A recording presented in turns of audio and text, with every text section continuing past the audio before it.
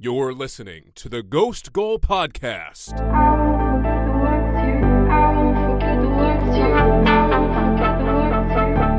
Gerrard with space, out in towards Baros, he's been tipped through it, the goalkeeper made contact, Luis Garcia wasn't across the line, Gallas hooked it away, goal! The first goal of the semi-final is a Liverpool goal! And it's come down to Drogba, who this time is the fifth penalty taken for Chelsea in the final shootout. He's done it!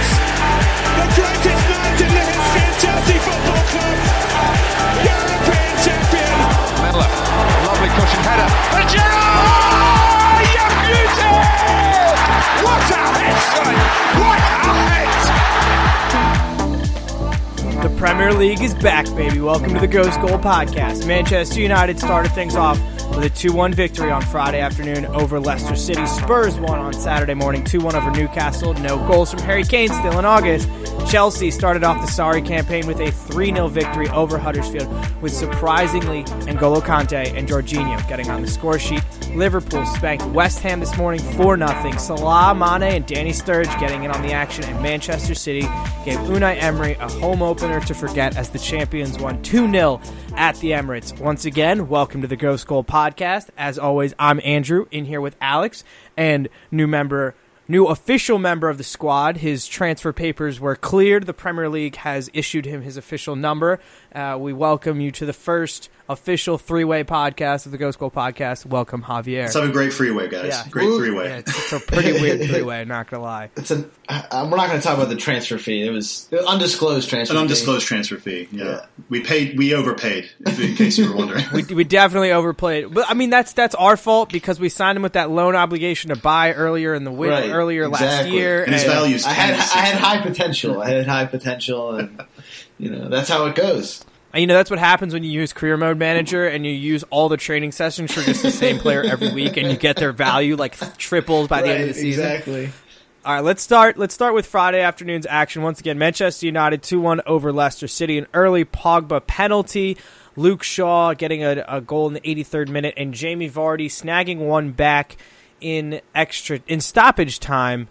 What did you guys think of Manchester United on Friday afternoon? I thought that they started off the game decently. Obviously, they got the penalty going in the 3rd minute, so but as soon as they went up 1-0, it was kind of that that same old Manchester United where they sat back a bit, they invited Leicester to attack them, and Leicester got back in the game. I mean, there were several situations where in the first half and in the second half as well, where Leicester had good opportunities that they squandered.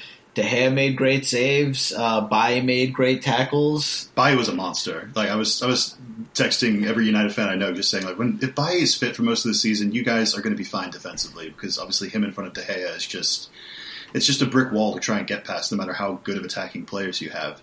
But yeah, you can't help but feel United got a bit lucky, which that describes most of their wins last season. Yeah, this is a typical United. Yeah, this is a typical United win. Like, this is how they got their wins last year. I expect more of the same. And I mean, if they can get Pogba playing, 30 plus games, they maybe can do something in the league. They'll definitely maybe make in top 4, I think. There's some good things from Fred. There's some promising things in midfield for them when Matic comes back. Matic, Fred, and Pogba could be pretty formidable. Yeah, a debut for Pereira, their new signing. No, he's coming through the academy. Oh, he came through the academy. And he was on loan to Valencia last year, yeah. He's a good little player, but they played him a little bit more of like a deeper role when he was playing as a winger last year, and he looked pretty good too. So he won't displace Matic, but but it's good to know you can throw him out. They have some options in the midfield. It's interesting to see that he started him over some of the other seasoned veterans that United has in that midfield. Also, Mata getting the nod over Martial and Rashford started up. Rashford started, right? Yeah. But that was interesting that they gave Mata the nod. A lot of people thought his career was looking to end at United, and they were trying to send him out the door this summer, but it looks like they're going to hold on to him.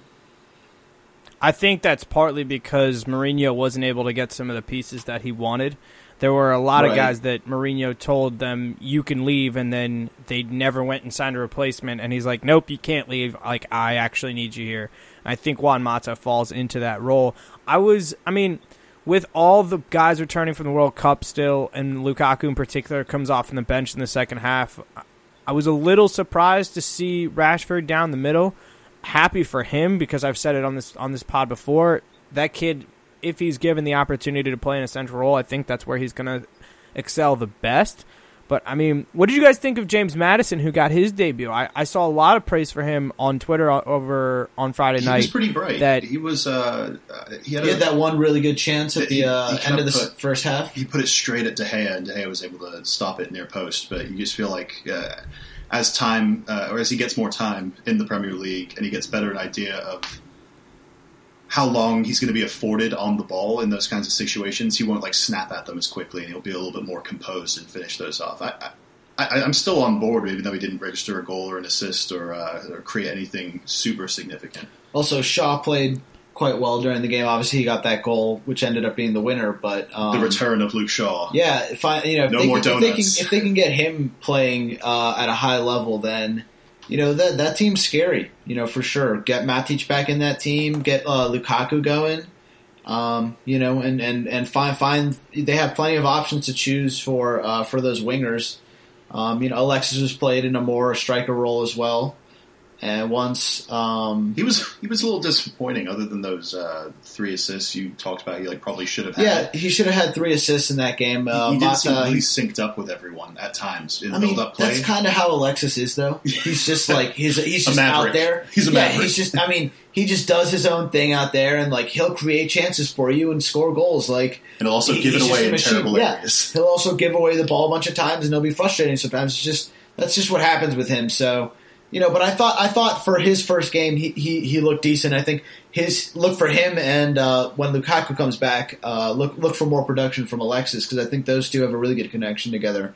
And Pogba, Lukaku, Alexis is going to be, I think, a fierce, formidable attacking threesome. Yeah, I tweeted it out on Friday afternoon from the account. Paul Pogba after the game said, "If I wanted to say what I wanted to say right now, if I said what I wanted to say right now, I would get fined." Do you guys think that Barcelona have officially unsettled him, much like they did Coutinho? I think Mino Raiola, his agent, has unsettled him, which, any player who has Mino Raiola as their agent is just one statement from their agent away from being unsettled and about to leave whatever club they're at, so that's why I'm very happy that Chelsea usually stay away from Mino Raiola players. Meanwhile, United have sort of dove into the bath of Mino Raiola signing Pogba and then Lukaku, and obviously Mkhitaryan 2 or 3 years ago. Ibrahimovic, yeah. Plenty of his players have been funneled to United because they're the ones willing to pay his transfer fees. And if you're willing to get in bed with Mino Raiola, don't be surprised if he speaks out on behalf of his clients. Right. So, scale of 1 to 10, how worried should United fans be that they're going to lose their player? Probably a 5. It all depends on how they do this year. If they play well, make a challenge for the league, and do well in the Champions League with obviously the upgrades of Alexis in there, their winning heals all ills, and that will resettle him very quickly. Brief note on Leicester here. They actually played pretty well that game. I was surprised at how well they played, considering they didn't have their full team. They weren't fully up to snuff how they would want to be. Gazal came on, the recent signing replacement for Mahrez, came on close to the end of the game, and he looked pretty bright. Nothing to really stand out, but you can definitely see they can build off of that performance with him. All right, let's jump to Saturday. We gotta grill Maurizio Sarri's Premier League debut, a 3-0 victory, N'Golo Kante in the 34th minute, Jorginho in the 45th minute, and Pedro getting on the score sheet in the 80th minute. Alex, how excited were you about this victory? I had to temper expectations pretty quickly, because as enjoyable as it was to win convincingly away from home on the opening day of the season, while all this talk of there being a difficult transition is being thrown around, there were some shaky points defensively where they didn't look, or David Luiz and Rudiger didn't look quite the settled center back pairing that we're going to need them to be, or if Christensen comes into the fold. But lots of things to attacking wise. Huddersfield did a pretty good job of actually trying to phase Jorginho out of the game by forming this diamond from their midfield around him to just stop any sort of entry passes to him. But that in turn just allowed him to just drift into areas that would just open up N'Golo Kante, open up Ross Barkley, who had a pretty good debut in that third midfield spot that's going to be a bit more attacking and more like Marek Hamšík's role in Napoli. he had a nice little dink pass that put Alonso in for the penalty that Alonso drew. So there's some bright spots there from midfield, but obviously Kovacic is going to make a push for that position. And in the end, it's just really good to see us be able to score goals at any cost, and then be able to bring on Eden Hazard, who can just turn the game by himself and turn a 3v2 counterattack into a goal that just pretty much settles the game. Because at 2-0, you did kind of feel like if we give away a set-piece goal here, the last 10 or 15 minutes of this are going to be really choppy, and we might end up leaving with just a point, which would have been the closest thing to a disaster for an opening day result for us. So overall, just happy for the points, and I'm not exactly disillusioned about the rest of the season yet for us. What do you? I know you talked about David Luiz and Rudiger back there. What's your dream scenario back line going to be throughout the season for Chelsea? Dream scenario would be that Christensen wins the job, because I'm a big Christensen fan. I would like to see him sort of grow into that role more, because he is the defender, the center back of the future at Chelsea. But I do understand Sarri's sentiment of having a more experienced 32 or 33-year-old center back like David Luiz there, who's very capable on the ball and was pretty decent at sort of breaking the lines with his passing and getting balls forward to players in much more forward areas so that they could be sort of set up in 1v1s to start more dangerous attacks. Christensen doesn't quite bring that, but he is a bit more like safe on the ball in his possession. So I think he'll get his chance at some point. I wouldn't be surprised if like later in the season he starts to get phased in a bit more over David Luiz. Are you sticking by Marcos Alonso at left back? He was awesome. Yeah, he was really good, but he's going to be an issue against better opposition. Huddersfield had one shot on target, and even that seemed a little bit surprising. They, other than the shaky defensive moments, they didn't really lead to solid shots for Huddersfield, but they just felt like if the ball had bounced the right way for them, they would have had a few more solid opportunities. And Kepa had his debut also, and he played pretty well. Obviously didn't have too much to do, but we saw a pretty noticeable weakness of his passing out from the back in for long distance passes. Also, he crosses into the box from corners. Doesn't. He was okay on most of those. I feel like they didn't do it too often. Struggle from it. Sure, but I'm saying in this game, Kepa was okay. But when he tried to do the Ederson-like long passes to someone out on the wing 30 or 40 yards away, very often they would go straight to a Huddersfield player or just go out of bounds. So that's something he definitely needs to work on.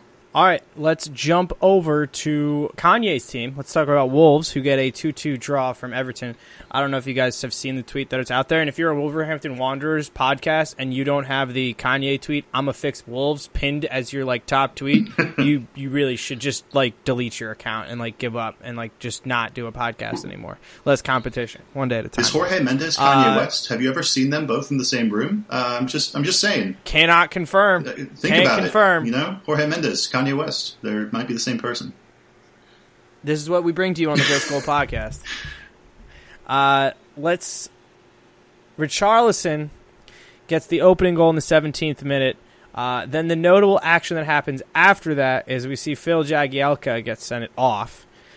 Wolves equalize with an absolute peach of a goal from Ruben Neves. Richarlison again takes the lead for Everton in the 67th minute. Beautiful and goal. Jimenez, beautiful goal, also on an assist from Ruben Neves. I think we're going to be saying that name a lot this year, boys. I've talked about Ruben Neves for a while now. Big fan of this kid, and did very well in that 3-4-3 formation that Wolves are playing around with right now. I watched this game in multiple points of time. I didn't get to sit down and watch from the opening whistle to the final whistle. I kind of got chunks at a time. I do feel like this game was hurt by the fact that Jagielka gets sent off, but my biggest takeaway from Everton was, that Jagielka red card wasn't the only rash challenge we saw from them. The thing I would say about Everton was they just looked a little rusty in terms of the physicality. We know that the Premier League likes to be physical. I just felt like Everton was a little bit too rash all game long. I don't know what you guys thought, but it's felt like a pretty significant welcome to the Premier League from Everton. I think the bigger teams, not that Everton are one of the top six, but they are a stalwart in the Premier League. They've been there for 20 plus years now. when those teams play against promotion teams, and especially ones that are being hailed as sort of like the next big thing in the English football and everything like that, like Wolves have been, they like to make a statement, and they like to let them know this is a significant step up in physicality and quality. And Everton took the lead 2 different times, once down to 10 men. And that was a pretty big first punch to throw, first 1 or 2 punches to throw against this pretty young Wolves team. You know, they talk about their talent all you like, and they have a couple of experienced players here and there, but those experienced players aren't exactly used to the Premier League, and particularly João Moutinho and Rui Patricio. So I liked their approach from Everton. If they hadn't gotten that player sent off, then I probably would have favored them to even win the game. So I think the first game under Marco Silva, you have to be pretty happy with a point away against formidable opposition in a pretty crazy atmosphere. Before that game, they had like fireworks going off and shit. It was like, Jesus, this is like their cup final. This feels like really big for Wolves, and the atmosphere, you could feel it through the television. Yeah, I mean, when they scored their goal, like, you know, the commentators were talking about how the stadium shook, and you could hear it from the TV, just the roar from the crowd, and yeah, it's probably going to be a really intimidating place to go. I'm sure Everton are going to be happy that they got that point. And I thought Jimenez, he equalized in the 80th minute, and I thought he looked really lively all game. He probably could have had another goal. And there was a few situations where him and Neves looked to already and Jota have too. Yeah, and Jota seemed to already have a decent understanding. And I think that's only going to grow. I think also Everton surprised me too in that they, even with the backline that they had, and having to bring on Mason Holgate because of that red card, they still actually were pretty sound defensively, and that's without Zuma and Mina coming into the team. Yeah, we'll get to that in a bit for sure. That's going to be super interesting once they fully integrate all these players that they got in that last day. Andre Gomez as well. Yeah, it's going to be fun. Dream debut from Richarlison. Yeah, for sure. That was, I kind of expected it, though. Fantasy team, boys. Fantasy team. Yeah, Sergio, our last year's winner on the Ghost Goal Fantasy League, he had Richarlison on his team, and it was a good move. It's definitely you could see he did this at Watford last year too, where he had an amazing start to the season. Well, it's coincided with his time under Marco Silva, right? So right. Marco Silva knows how to get the best out of him. So I think if you followed the Premier League last year and saw him, then it was pretty obvious that this year on a better team that this guy's going to be a threat. And I think it's the amount of money they paid for him. I almost guarantee that when they eventually sell him one day, it'll probably be about double, if not more. So, good investment, even at 50. I think even at $50 million, it's still going to have been a good buy. All right, let's go to Sunday, bright and early. Liverpool's 4-0 victory over West Ham. Not to brag, I called it. Mohamed Salah in the 19th minute. Mane in the in stoppage time before the end of the second half, or end of the first half, scores in the 53rd minute, albeit offsides, and Daniel Sturridge scores 20 seconds after coming on for his debut this season in the 88th minute. I read statistically on Twitter that Daniel Sturridge is on pace for 30 goals per 90 minutes, so hope he can keep that one up, because that would be great. Good luck to him in that quest. That'd be an amazing achievement, I have to say. All in all, fantastic performance from Liverpool this morning. First half at times, West Ham was definitely keeping us at bay until they finally were able to get that first goal. But the player I want to highlight the most has to be not Sadio Mane and not Mohamed Salah, but Naby Keita. Looks like he's been playing in the Premier League for years. There were tweets out there, something along the lines of Naby Keita could find space in a phone booth while standing next to Gonzalo Higuain. Like, he was so good, and just the one-touch passing in space, he looked composed on the ball. I'm really the midfield combination of Wijnaldum and Keita for us is going to be so much fun to watch. They're going to be fun to watch on the field. They're going to be fun to watch off the field. Swag off the charts. If you're not following both of them on Instagram, you basically should delete your Instagram. They dress to impress, that's for sure. Yeah, they ball out. Yeah.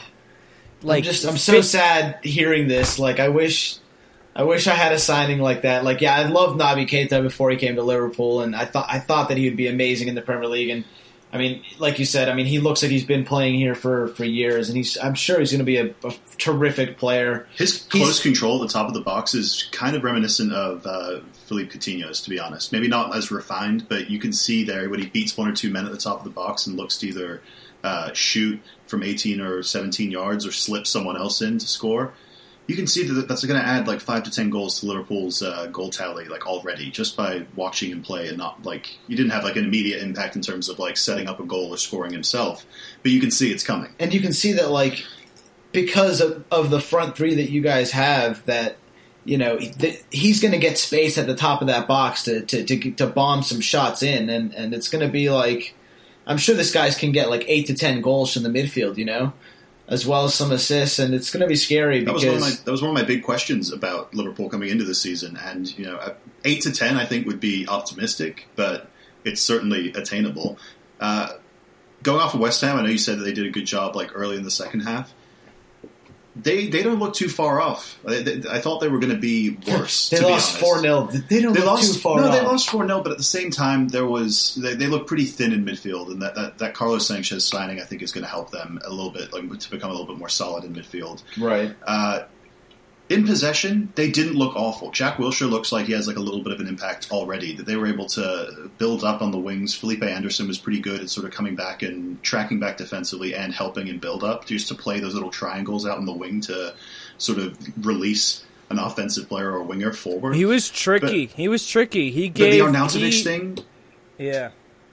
The Arnautovic center forward position, I don't think that they can continue that. They need to get him a little bit deeper and playing on the ball, because we all know how good he can be with the ball at his feet, and he's got just as much ability as the likes of like Felipe Anderson or Andrei Yarmolenko to play out on the wings there. So if they can get Chicharito or Perez, who they just signed from Arsenal, or hell, maybe even Andy Carroll, if they can get one of those players firing up top and get Arnautovic more involved with the play a little bit deeper, I think they're going to be a pretty good offensive team this year. Yeah, there were moments that Felipe Anderson irritated me because I thought he dove on the yellow card that he caused Trent Alexander-Arnold to pick up. He got slapped in the face, dude. That was pretty significant. Like, don't expect a Brazilian to not go down in that situation. I'm just saying. It's not shitting on Brazil. It's just what they do. Lucas Fabianski definitely had a good day in between the sticks for West Ham. Like, if he didn't play as well as he did, they would have lost by more than 4. Yeah, Salah should have had like 2 goals. Alexander-Arnold should have scored that free kick and that Fabianski picked out. Yeah. I have Alexander-Arnold and Salah in my fantasy team, so I was pretty upset about that one. That would have been a nice boost. Yeah, Joe Gomez looked fine playing alongside Virgil van Dijk, as Dejan Lovren is still not fit. There's the possibility, there's like talks of a potential stomach issue that he didn't disclose with the team. Joel Matip not fit, Ragnar Klavan not fit, but I thought Gomez did fine. Jordan Henderson didn't come on until the second half, and they pushed Naby Keita up into this left wing almost role, and he looked fine there too. So honestly, I'm convinced that Naby Keita could play basically anywhere on this team except for goalkeeper, and he'd probably do okay. But all in all, solid performance, great victory. Let's go to the Emirates, where Manchester City beat Arsenal 2-0. Not gonna lie, I was a little underimpressed with the. I was not a little underimpressed. I was unimpressed with the starting 11 that Arsenal picked out. I thought that was frankly a piss poor lineup to attempt to beat the reigning champions of the Premier League albeit at home. I thought Guendouzi got better as the game went on, but putting him into that scenario, I did not think was the smartest play. I really thought they should have played Torreira. But so, Javier, what say ye? I mean, I agree with you. Like at first, I was excited, saying that he texted me 30 minutes before kickoff saying we could beat them with this lineup. Yeah, like at first I was excited that he was playing, but as soon as I saw and thought about it, I was like, this is the kid's debut. Like it's his first game, and he was very nervous those first 25 minutes. And he was definitely to blame for Sterling's first goal. He didn't need to step off Sterling like that and just give him the room. Blame. It was like a team defensive thing. I feel but Bellerin could have done something. No, that Guendouzi was the closest man to Sterling and should have closed him down, but he didn't. And it was like that goal was very easy and shouldn't have been conceded. And until that point, it was the run of play had been pretty even. But I thought we played better in this game than we did against City in the 3-0 last year. In the 3-1 and the 3-0 last year. So considering that, and then we made a decent. I thought Guendouzi grew into the game. I thought in the second half, he played a lot better. He started winning tackles, and he was much more confident and just focusing on completing his passes. And I actually think he's going to be, a mainstay in our midfield in the future. I think that he may replace Xhaka, and we may do a Guendouzi Torreira midfield, which I think would be very good going forward. What I like the most about him is that he offers just really quick transition, and he gets the ball. He can ping really long passes. He's not afraid to do that. He didn't do that much this game because I feel like he was a little scared. Right, after he started giving the ball away a bit too much in the first half, I think Emery told him, settle down a bit, just keep possession, and obviously keep being lively in defensive midfield situations. But he seemed better when Torreira came onto the field, right? A bit of support. And was able to back him up a little bit. I thought Xhaka was awful. Xhaka. Oof. I mean, he I don't really remember him making many tackles at all during that game. And I remember a couple fouls and really no offensive contribution either. So it's really difficult with him. Ramsey wasn't fit this game. I don't think he should have started. I think maybe we should have started Torreira instead, or Lacazette. Lacazette looked lively when he came on. He had a couple decent chances that he didn't score. You felt like there at 1-1 when he got played in and he was at the top of the box and he shifted to his right foot and put it just wide right in that second half. I think it was 1-0 at that point. Yeah. It had gotten back to 1-1. It was 1-0, yeah. Maybe you see Arsenal holding on for a bit and Emery drops everyone deep and they hold on for a point, which I think they would have taken after being outplayed in the first half. Right. So, it's just a few things didn't go their way. I don't think it's an absolutely crushing loss. It's learning. It's learning. Yeah, by there were positives, action. And it feels like even with all the new signings, and like you said, the lineup was kind of disappointing in the sense that we have a 19-year-old kid to support starting in his debut next to Xhaka. This kid came from League 2 in France.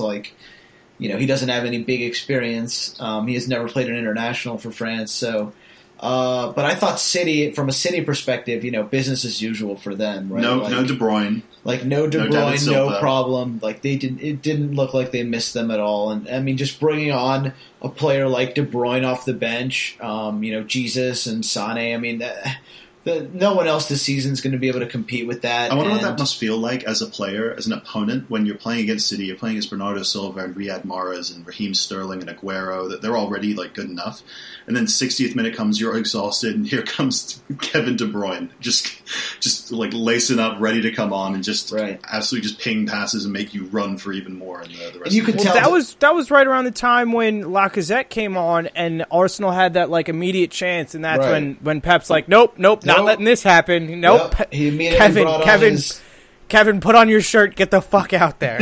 Yeah, that was my commentary too. I was like, nope. As soon as we start getting in the game, he ruins our fun. He goes, all right, guys, let's wrap this up. Literally, we were joking. There was a coach giving instructions to De Bruyne. We were like, yeah, so you're just going to pass it. There's going to be a 1-2 here, and you guys are going to score a goal within the next 5 minutes. Okay, Kevin? And then they did. He came on the pitch and they cut it back, and Mendy with 2 assists, which is it's impressive. It's good. They have a whole other dimension to them. Yeah, he's like a new signing to them too, right? He didn't play all last season for them, and love those new signings. He's a force. He's a force to be reckoned with, and just now that they've added Mahrez and Mendy, it seems like somehow that team's gotten better. They have more depth. They have everything this year, so. I think it's going to be hard to catch them. I think they're going to win the next 6 or 7 games. They've got a pretty easy schedule coming up. Until that Liverpool game. They have that Liverpool away game. I believe it's in early to mid-October. That's their 8th game, and that's going to be their first big test. But from here, they got, definitely load up on some City players in your teams because fantasy. Yeah, they're going to be killing it out there, and I would be definitely. I had I thought Bernardo Silva was going to kill us, and he did. He might keep David Silva out of the team. In all honesty, he was pretty great again, and he seems to be popping up in the box a lot and adding to goals. And it's just another goal threat you got to worry about. There's now 7 or 8 of them on that team. How do you even prepare for that, right? Like, I'm really curious to see if Liverpool City is probably going to be like freaking 7-6. I'm there for it. Right, we had that 4-3 last year. I'm ready for a 7-6, guys. Like, let's do it. Like, win or lose, something like that would be amazing. But yeah, I don't see anyone catching City this year. I mean, obviously early days, but Javier, this is a podcast. We have to build suspense, okay? Yeah. But if somehow Liverpool can get a result there, then I'll change my tune. But until I'm pretty sure City are going to go perfect from now till then. So. I liked what you said about Bernardo Silva, Alex. I didn't want to cut you guys off because you were rolling there, but I think that's also like another factor too. Like, you're talking about a player who slowly kind of got bled into this Manchester City team last year, and with the aging of David Silva, I'm not going to say last year was his swan song. I just think we're still going to see a Silva in the lineup. I think it's going to be more of a Bernardo this year than David Silva. He cleared it up, I think this past summer, either after the World Cup or during it, where he said that he has 2 years left on his contract at City. He's 32 right now. He'll be 34 when it runs out. He just intends to run out his contract at City and then maybe go back to Spain or maybe play in the MLS or something for a few years. So I would love him. 2 more years of David Silva. I think he's pretty accepting of his role. He gets to play in a Pep Guardiola team, and when he does play, I'm sure he'll be just as lethal when he's a bit more fresh at his age. So it's a good situation for him, and Bernardo Silva, as today's result showed, seems ready to step up and assume more responsibility. All right, that wraps up all the big games we wanted to talk about today, but we do have a couple last-minute transfers that we didn't get to talk about on the last few pods. Let's start with Everton, who had a flurry of deals from Barcelona this season. They obviously signed Lucas Digne, who we already talked about, but on transfer deadline day, they bring in the center back Yerry Mina, they bring in Andre Gomes on loan, and then they also snag Kurt Zouma on loan from Chelsea. Two center backs, one who's a very exciting young player in Mina, and obviously Kurt Zouma knows his way around the Premier League. But still a young, exciting prospect, who they could sign permanently if he plays well and they like him. And then Andre Gomes, I'm interested to see which Andre Gomes they're going to get, because if they're going to get the player that was at Barcelona the last couple of years, this is basically Barcelona just dumping salary onto Everton. If they get the player that Barcelona signed from Valencia for $40 million a couple years ago, and they were in hot contention to sign and he chose Barcelona over Real Madrid, then we're talking about a real player. I'm interested to see too. I think Mina will do fine in the Premier League in terms of physicality. I'm not worried about that at all. Andre Gomes, though, I feel like he's not the fastest player, and I feel like it may take him a little while to I don't expect him to hit the ground running in the Premier League, but I feel like he could be an asset for Everton.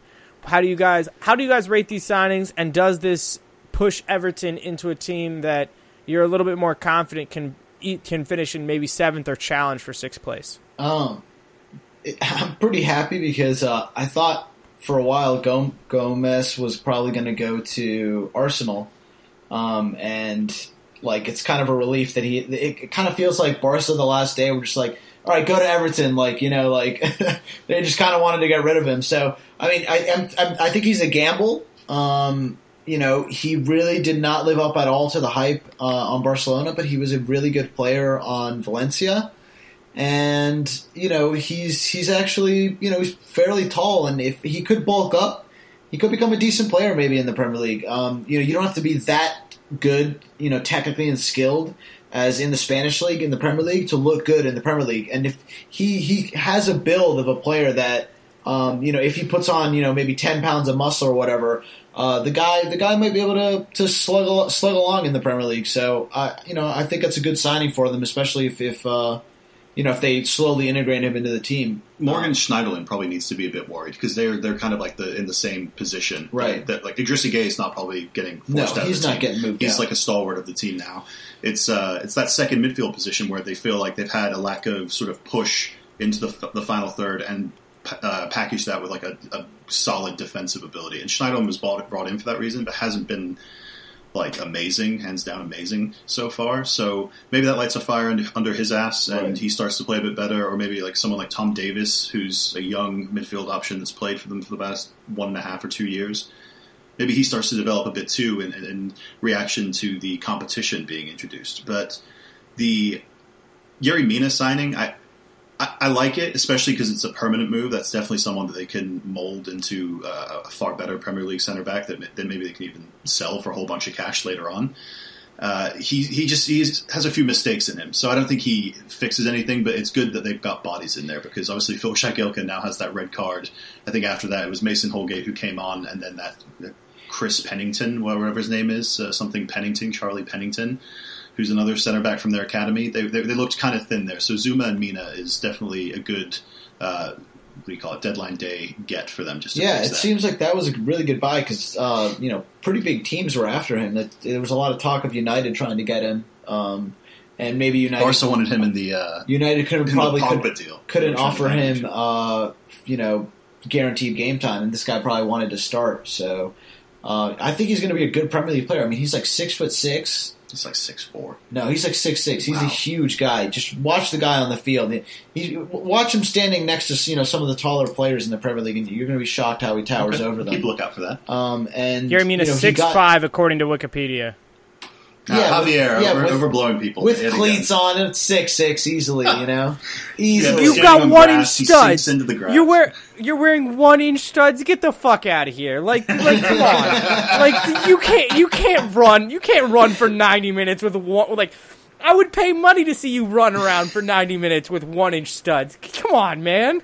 But yeah, I mean, I think I think he's going to be a really good Premier League player. He got a bunch of, he got a few goals in the... What's his fantasy price? Because the goals were, I think nice. $5 million. Oh, okay. Yeah. So that's a lookout. Keep a lookout for him. Yeah, maybe look out for him. Let's jump to Fulham. Luciano Vieto comes on loan from Atletico Madrid. Sergio Rico comes on loan from Sevilla. Andre Frank Zombo Anguissa. That's Anguissa. That's a fun one to say. Ooh, Anguissa. Francisco. That's fun to say. Comes from Marseille for $30 million, and then they snagged Timothy Fosu-Mensah on loan from Manchester United. All great moves. Love the Vieto move. He's a striker who hasn't really always gotten time at Atletico Madrid, and with all the attacking prowess they have over there, I love the move to come and try out the Premier League. Sergio Rico, we've seen be an established goalkeeper for Sevilla before. I don't know much about this Anguissa kid. I'm going to let Alex talk to you about him. Timothy Fosu-Mensah, I'm surprised that Manchester United let him go out on loan. He had a lot of time with Crystal. He's a pretty good player. Yeah, I thought this would have been the year that Mourinho kind of started to integrate him more, maybe on not just on some of those cup games, but against some of those relegation teams. McTominay is the preferred, player in that position, but I guess he's also plays center back too. But maybe he could also play fullback. He plays right back. He played right back for Crystal Palace last year, which they kind of need right now, unless they're ready to play Dalot, their recent signing from Porto over the summer. But going back to Fulham, the Anguissa signing is interesting because it is the only permanent signing of these. I think they also got another fullback in Joe Bryan. I didn't write him down, but I think he's like a prospect for them. But Andre Anguissa, he's a 22-year-old defensive midfielder from Marseille. He's a little raw in terms of his on-the-ball and passing ability, but it does give them a bit more bite to go with what's sure to be a pretty physical Premier League season. So they do have him, Seri, and a couple other players like Tom Kearney in midfield that's a nice midfield bunch. You just hope that Anguissa develops a fair bit as the season goes on, because if he has a adjustment period to the Premier League, like someone like Timo Bakayoko is a similar comparison to him, then it's going to be a rough one, and he'll be out of the league if he keeps giving the ball away when he's eventually called to receive it. Yeah, I love all the business that Fulham made this year. I think they're the first team, not just them, but them and Wolves are the first two teams that were promoted from the Championship to the Premier League that I generally said I want to play with them when the new FIFA comes out. And I don't remember saying that about one team, let alone two. It's interesting that teams are doing a lot of these loans now, right? Because the market's so inflated. It just seems like if they don't have the option to buy, then it's really not that beneficial to have these players, and you're not going to favor playing them as much as... Fulham's goal is just to stay up this year, and if they can Do convince you think players so? You of think that it's quality... really, with the amount of money they dropped now, Well, which they'll get even more money. They spent a significant amount, on their permanent deals. So to get these, sort of added bonuses in quality players like Sergio Rico and Vieto, who have Champions League experience, I think it's worth developing other teams' players. If it keeps you in the Premier League for another year, gets you another £150 million check to come in from the TV rights. Yeah. And, you can go on and invest further, maybe making those loans permanent or going out and getting someone else. I think it's a good deal for someone like Fulham. 2 more moves that we need to talk about. Both Maybe 3 loans. if you want to talk about Wolves getting Leander Den Donker. Oh, yeah. That's an impressive one that came out of nowhere. 2 days before the deadline, no one had mentioned him, and all of a sudden he signs for Wolves. He's a pretty bright, young defensive midfield / center back from Belgium. He was in their World Cup squad, didn't get to feature too much this past summer. But he's 22 years old. He's capable of going forward and scoring some goals. I'm a big fan of his, and he's been rumored with Chelsea at times over the past 2 or 3 years. So him and Yuri Tillemans at Monaco are the 2 bright young center midfield prospects for Belgium. Tillemans over at Monaco right now. Let's talk about Michy Batshuayi leaving Chelsea on loan for Valencia. Love the move for Valencia. I kind of hate the move for Chelsea. I thought he would have been a starter for this year. Maybe he was looking good on loan last year. Maybe takes Morata's move. Maybe takes Morata's starting striker's position. I thought he would have been a better option. Alex, how'd you feel about this? Heartbroken. I mean, I said on one of our preview pods that I thought he had a chance, as you mentioned, to displace Alvaro Morata if Morata continued to sort of miss early on in this Premier League season. And we've seen him link up with the likes of Eden Hazard and Willian with quick, concise, one-touch passing at the top of the box before, so he has that ability. And he's also got pretty good goal-scoring pedigree from first-time finishes. So I thought he was perfectly tailored for Sarri's system, but it looks like we're going to be keeping a hold of Tammy Abraham, keeping him, Alvaro Morata, and Olivier Giroud in the team.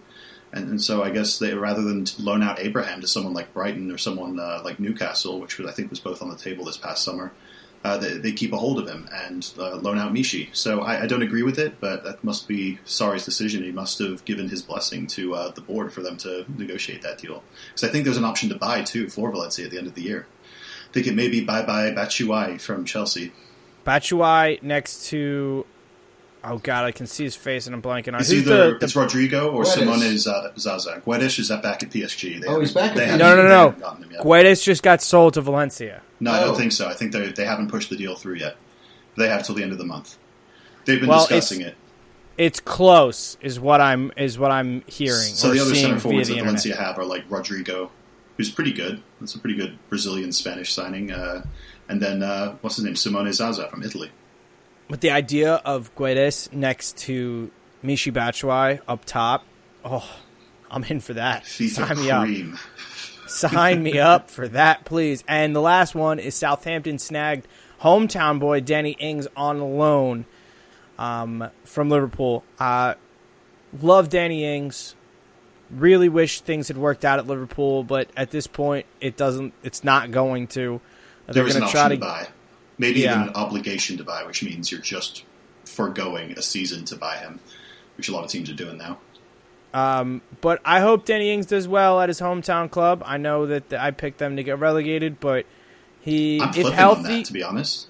Really? I think I'm going to keep Southampton up. That was my main question. Don't you think Danny Ings could... I thought when I saw this signing, I said, that may keep them up. That may be 15 goals right there. You know? I think that they're missing that guy. I mean, between him and Charlie Austin, they had so many injury problems last year. They might continue to have those injury problems, which is a question. But if one of them can be on form while the other is injured, then maybe they can sustain enough goals from that position. Yeah, exactly. I was going to say, maybe they kept most of the team. I mean, last year they were relying on Dusan Tadic to be their hero and goal scorer. He had 2 goals all season. Yeah. Right, and you can't get that guy. And they have Gabbiadini, Danny Ings, and Charlie Austin, which is not a bad 3 strikers to try and get you to stay up. So I may have to think about what team I would drop into the bottom 3 though if Southampton are staying up. So I'll come back to you guys in the preview pod with my answer for that. Huddersfield and Cardiff, I think, Huddersfield and Cardiff I have down. They're going down, so. Right? It's just that third team that that's probably going to be tough to predict. Tough to predict, yeah. All right, guys, that wraps it up for us on this Sunday afternoon. Look for a preview pod coming at some point in the middle of the week. I'm Andrew. For Alex and Javier, have a great week. Follow us on Twitter at Andrew Pissarro, at ASMoss92, at Ghost Goal Pod. We got to get Javier back on Twitter. His account got suspended somehow. I don't know what happened. Yeah, we'll investigate on there. Follow us on Instagram, too. We're going to try to put some more fun content up there. A fun Photoshopped image of me over the face of the pitch invader from today's Liverpool match, courtesy of my friend Andrew Williams. So if you know how to use Photoshop and need a place to put your work, hit us up, slide us into the DMs on both Twitter, Instagram, once again at Andrew Pissarro, at ASMoss92, at Ghost Goal Pod. Rate, review on iTunes, and until next week, or next time, see you.